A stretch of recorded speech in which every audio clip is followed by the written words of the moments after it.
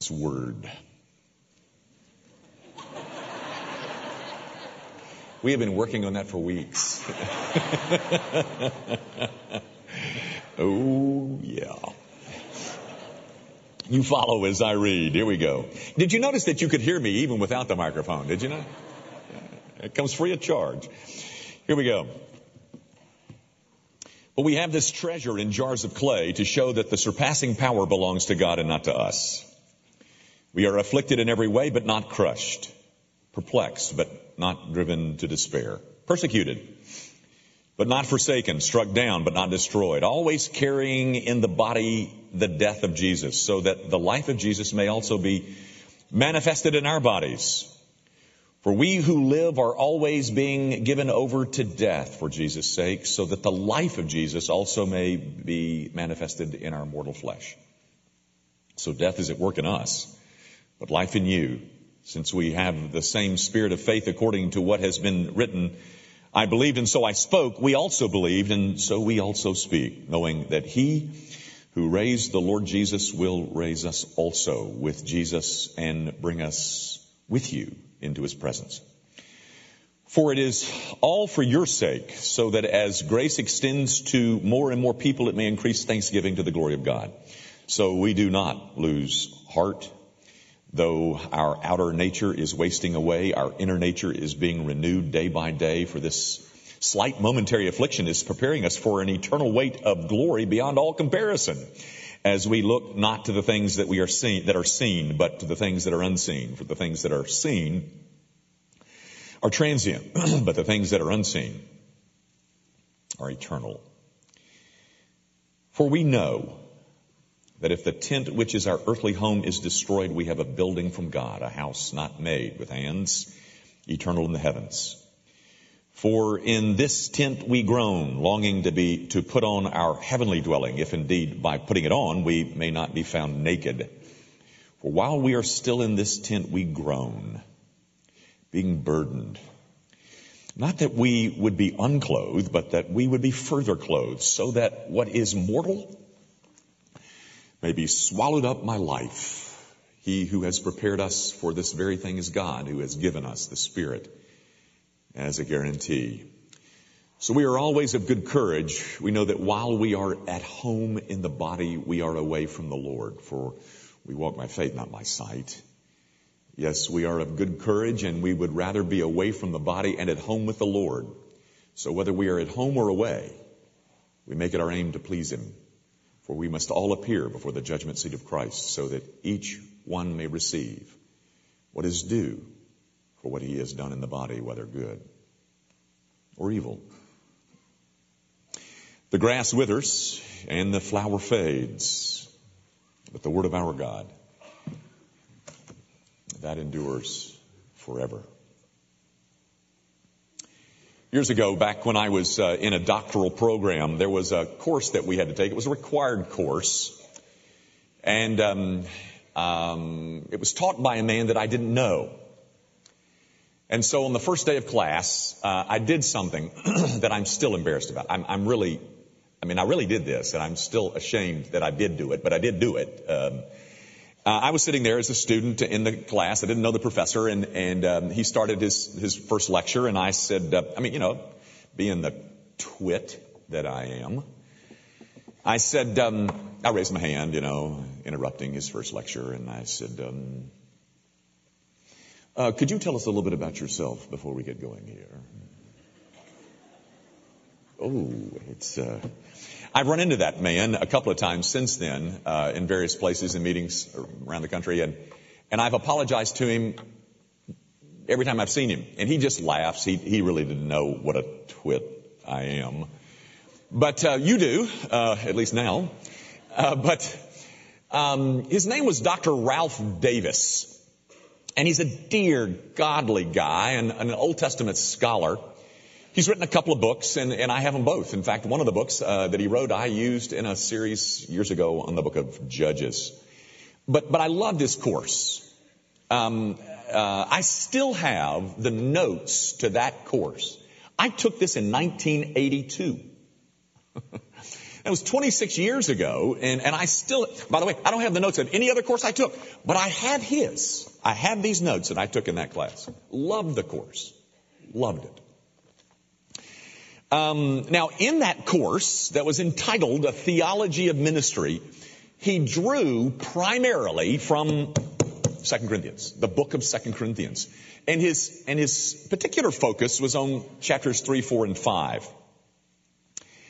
Over the years, I have gone back to these notes, and I've gotten out these notes, and I've looked at them again and again, and I've come to a conclusion.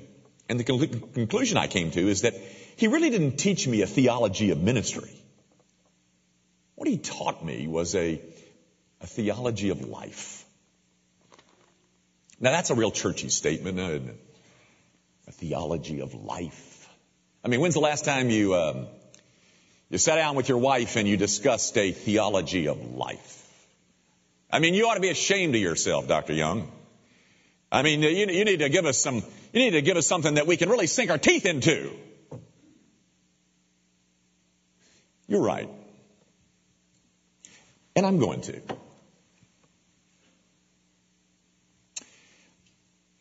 Iced tea. A Southern favorite. You know, I don't like sweet tea. Do you? I mean, when you put the sugar in there when it's brewing, it just seems to get too sweet to me. But I do like my tea sweet. So, being the fat guy that I am, I normally use artificial sweeteners, except when I've got that granulated brown stuff. Oh, I like that, and I really I like to do that. But there's a problem with that stuff. You know, that granulated brown stuff. It just sinks to the bottom. And if you're going to get the benefit of that sugar, I mean, if it's going to influence the whole of the rest of the glass of iced tea, you're going to have to stir it up a bit. You know, and midway through the meal, you're going to have to stir it up some more. Because if you're going to get the benefit of this, you're going to have to stir and keep stirring if you want to enjoy all the sweetness that's supposed to give you. Now, gang, what the purpose of this foolishness is to say to you something like this. There's a lot of us who are missing out on a whole lot of sweetness in life. Life isn't as sweet for us as it ought to be. And what Paul, I think, is doing in this passage and in this section of Scripture that I showed you is that he is trying to give his audience, his readers, these Christians in Corinth, he's trying to give them the benefit of everything that they hold dear.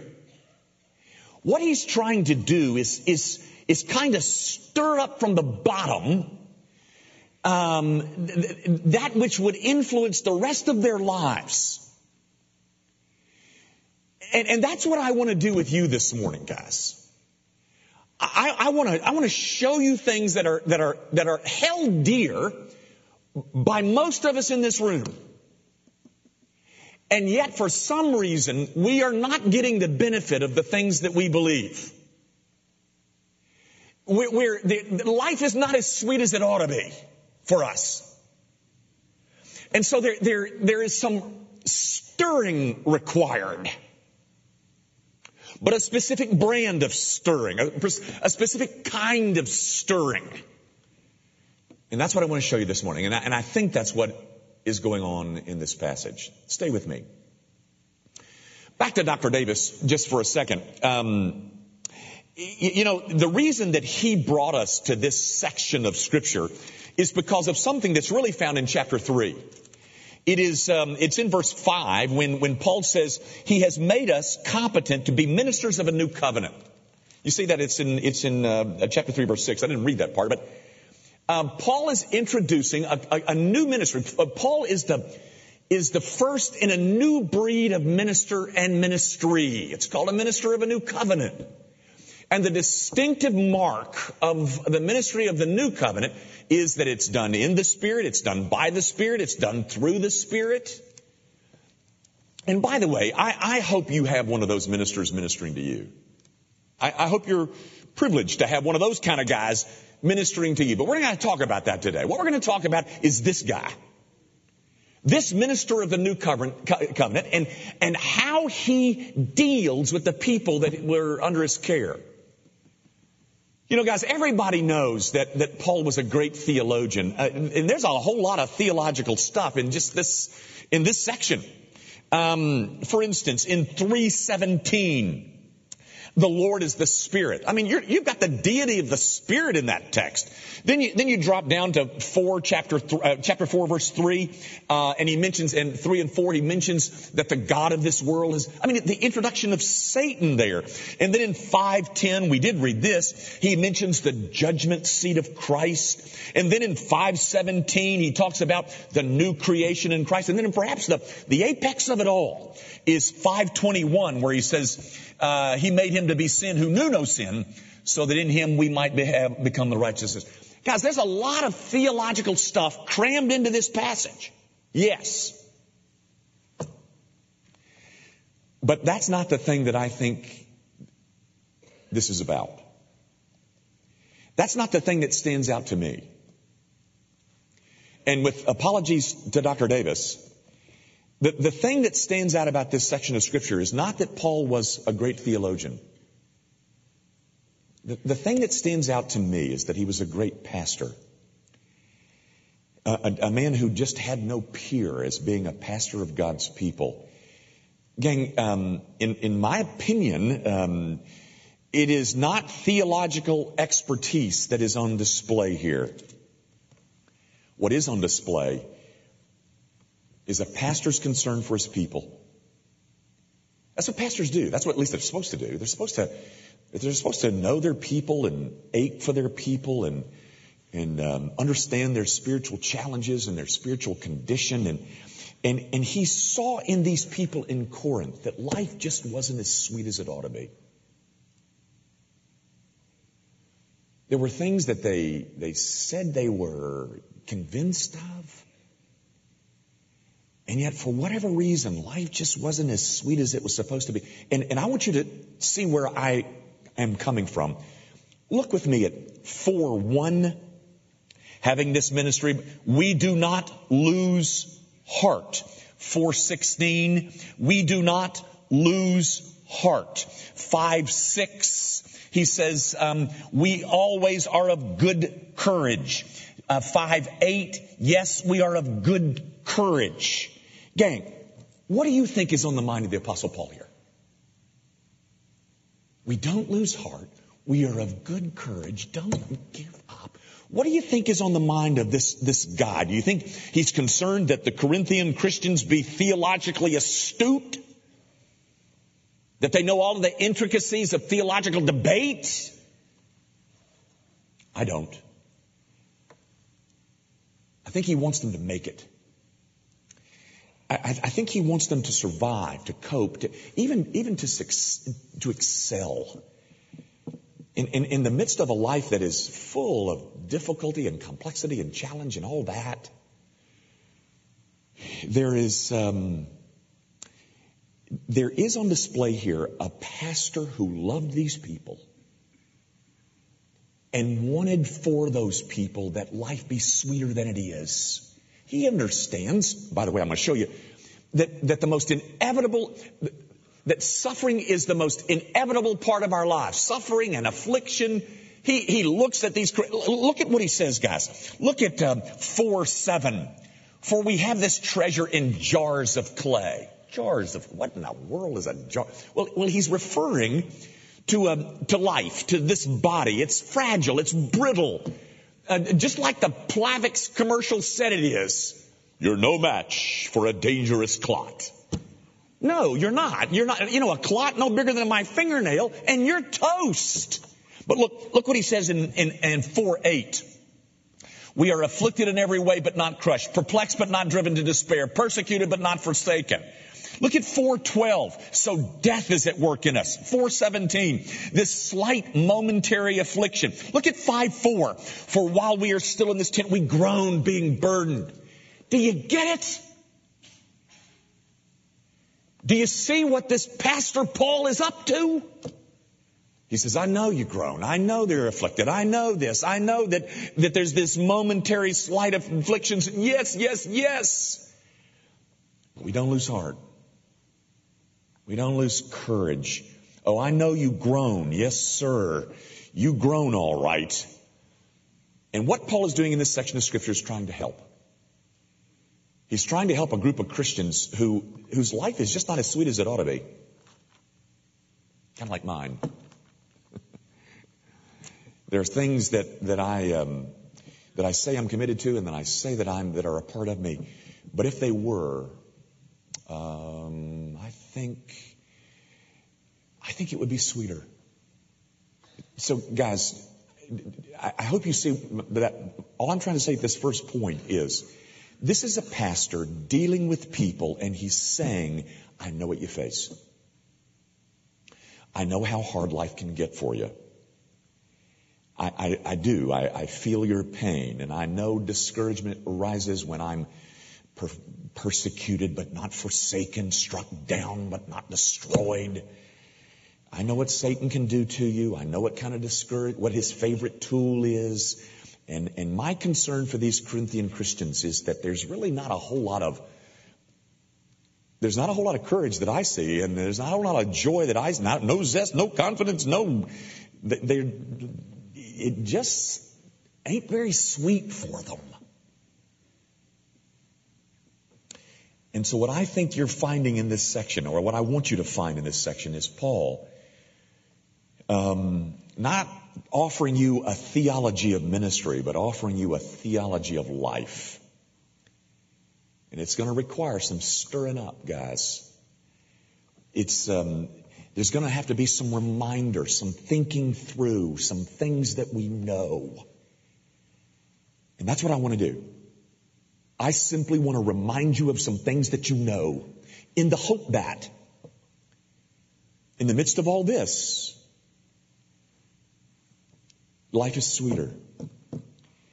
How does a Christian live a life that has more joy, more courage, more sweetness to it? Well, that's what Paul is telling you here. Don't lose courage. Be of good cheer. Don't lose heart. Because when you do, everything spiritual suffers. So stir up some of that sweetness from the bottom of the glass. And might it influence all of you. Now, you want to see him do that? Let me show you how he begins. Chapter 5, verse 1. Here's the first piece of stirring. For we know that if the tent which is our earthly home is destroyed, we have a building from God, a house not made with hands, eternal in the heavens. Gang, do you understand? That's some flowery language. Yes, it is. But do you see what Paul is doing in his effort to try and encourage God's people? He says, we know, let me kind of translate it for you. He says, we know that if we die, and then he does two things in this verse, ladies and gentlemen. Look at them. First of all, there is the very clear statement about there is a resurrection when we die. If the tent, which is our earthly home, is destroyed, we have a building from God, a house not made with hands, eternal in the heavens. So in the face of life's biggest bugaboo, death, Paul strides into that subject and says, okay, we know that if this tent, which is our earthly home, is destroyed, he calls the body a tent.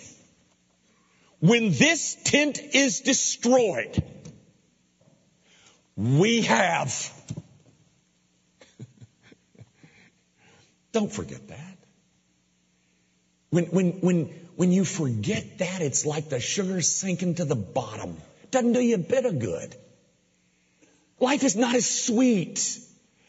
We know that we have, we got a tent here. And by the way, the whole image of a tent, that is temporary housing, ladies and gentlemen. It's intended to be temporary. Those things are brittle. They get blown about.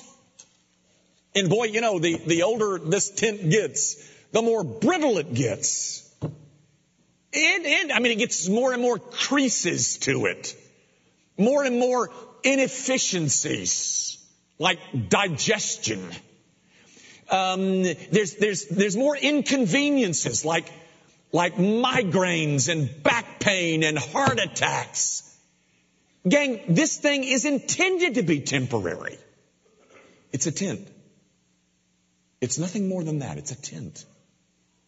And he says, when this tent is removed, when this tent, which is our earthly home, is destroyed. Stop right there. That's as far as most Christians get. No!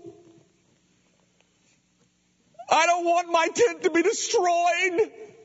I know it's got aches and pains, but I don't want to give it up yet. Yeah, there's all kinds of back creases, heart attacks, but I'm in no hurry to give up this tent yet. That if the tent be destroyed, and from there we go to some kind of, dang. That's not where Paul stops, ladies and gentlemen. And this is what he's doing for these people. And what I want to do for you is stir you up. Notice, we know we have. When this thing is gone, we know we have. Not will have, might have, not purgatory. We know that we have a building from God, not made with hands. Do you know that? You know what? I bet you that you did. I bet you walked in here this morning knowing that. But for whatever reason, it's sitting down here not doing you a bit of good. It's just not as sweet as it ought to be. Because this requires a bit of stirring. Gang, what we are being told in chapter 5, verse 1, is that when we lose a tent, we gain a mansion. That's a piece of stirring. That's one of Paul's directives to sweetness. He's reminding of something that we know.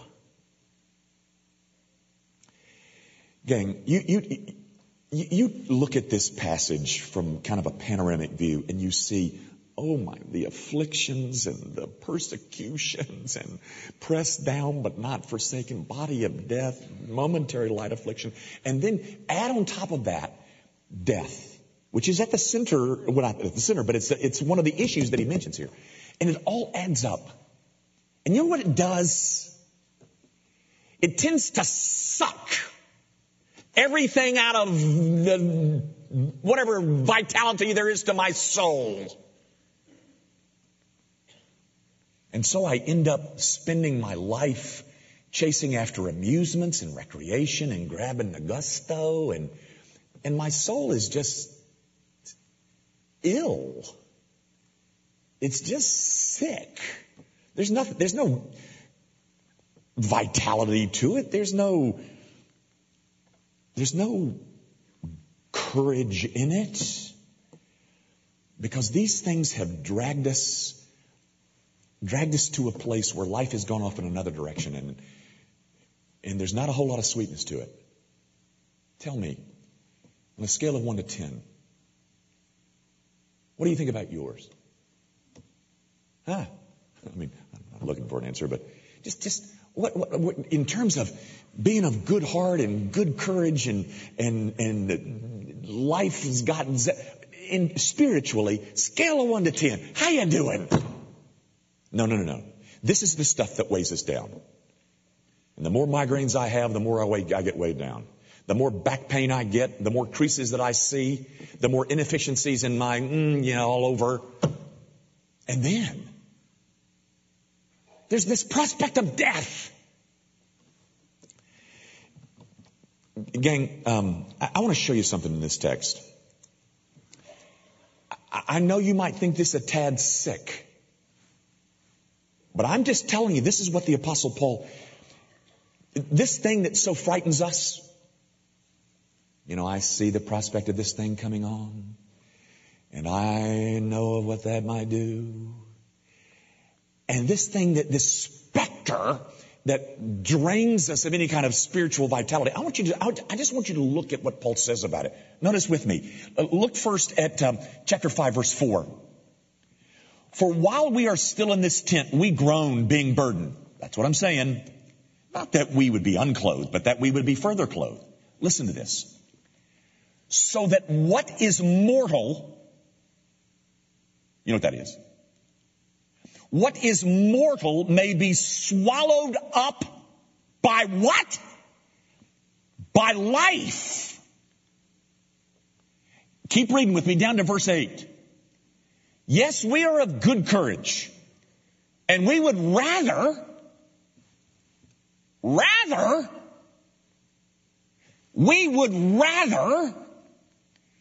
be away from the body and at home with the Lord. Tell me, would you say that? I would rather. Gang, there's some stirring up that needs to go on. It seems. Paul views that his perspective is that his real home is with Christ. That's what it says.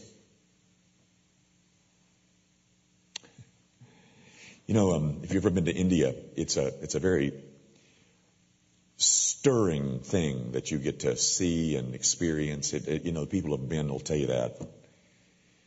Really, on a lot of places in the world that you can go and do missions trips. But if you're gonna be there for 10 days, about week 7, you start thinking, oh boy, I can't wait to get home because my real home is over there. Home, sweet home. Ladies and gentlemen, if I read this right, and I think I am, for Paul's sweet home, sweet home, was not in this thing. But being in this thing, there are all kinds of challenges to suck every piece of vitality out of my soul. And so he comes to a group of people and he says, listen to me. Would you listen to me? We know that when this tent gets taken away, we have another dwelling in the heavens, not made by hands, but made by God. Gang. Taste a little bit of that. Can you imagine what that perspective would do for your behavior? That is the way that you live out your life. Look at what he says about his in verse 9.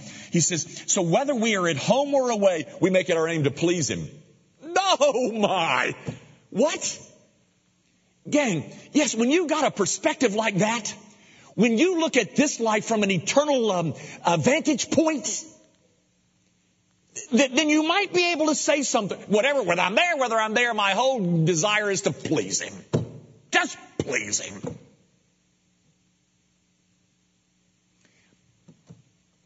But there's not a whole lot of that we can say, including me. I said we, because we don't have that perspective. And I'm here to say to you guys, the way to get that sweetness is to adopt that perspective.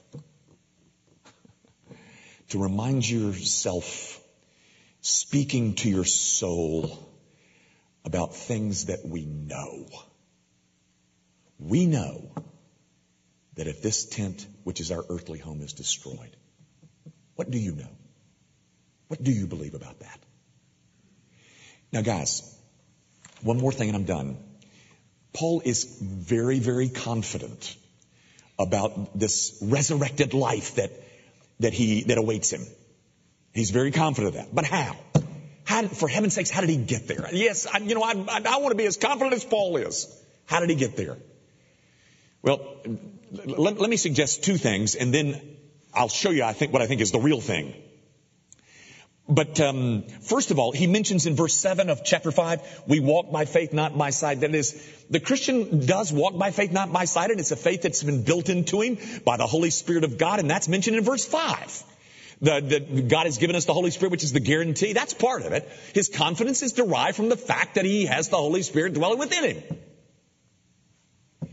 Another suggestion I would make is this. How do my children know that if they are ever homeless, they can come live with me? God forbid. But if they are homeless, they can come live with me. How do they know that? Did they read it in a book? Did some teacher teach them that at school? Or is it some ways instinctual? That I know my daddy loves me and that I would always, if I don't have this one, he'll give me another one. But those are just suggestions, ladies and gentlemen. But here is the root cause of Paul's confidence. Here it is. It's right in the text. In fact, it's the center of his argument. It's the pivot around which everything else turns. Look at it. Chapter 4, verse 14. And there's that word knowing again. Knowing that he who raised the Lord Jesus will raise us also. It's in chapter 5, verse 15 as well. He says in verse 14, because we have concluded, there's that whole knowing again. We have concluded, and he died for all, that those who might no longer live for themselves, but for him who for their sake died and was raised. Do you understand what I'm saying, guys? Here's how the Apostle Paul directs us to sweetness. Here's how it goes. I know of a resurrected life that awaits me. And I know that because of the historical event known as the resurrection of Jesus Christ. My confidence about my own resurrection is a derivative of my confidence in his resurrection. The most attested to fact in all of ancient history. I am confident that when this tent goes, there's another earthly dwelling that awaits me. And that confidence traces its source back to the literal, bodily, physical resurrection of Jesus Christ from the dead. So in response to that event, Paul goes from there and says, one awaits me too. And consequently, my real home is with him. What he does, ladies and gentlemen, in 4 words, he eavesdrops on eternity. I guess that's 3 words. And that's what I'm asking you to do. To view this life through the perspective and vantage point of an eternity. An eternity that is made secure because of the bodily resurrection of Jesus Christ. I'm hoping that will make life a bit sweeter. All I'm here to do is to stir up some things from the bottom of your soul so that this one takes on more sweetness than it's got now. And it seems that the way that Paul did that is to remind himself over and over again of things that he knew. I'm here to remind you of those things. I'm here to tell you that no life is so sweet as the one that is prepared to face death based on the resurrection of Jesus Christ. To me, that's a theology of life. A life that is worth living. Let's pray. Our Father, I do pray that you would remind your people of things that are promised us, things that are talked about within the walls of the church, but seem to desert us when we're facing all these things that so challenge us with life. I pray, oh God, that you would adjust our perspective in line with what we see in this great apostle. That we might find ourselves saying, we know that when this tent is destroyed, there is something far better. Something not made with hands. Something awaiting your people. All because we have discovered that Jesus Christ left behind a tomb and lives forevermore. And when this tent is gone,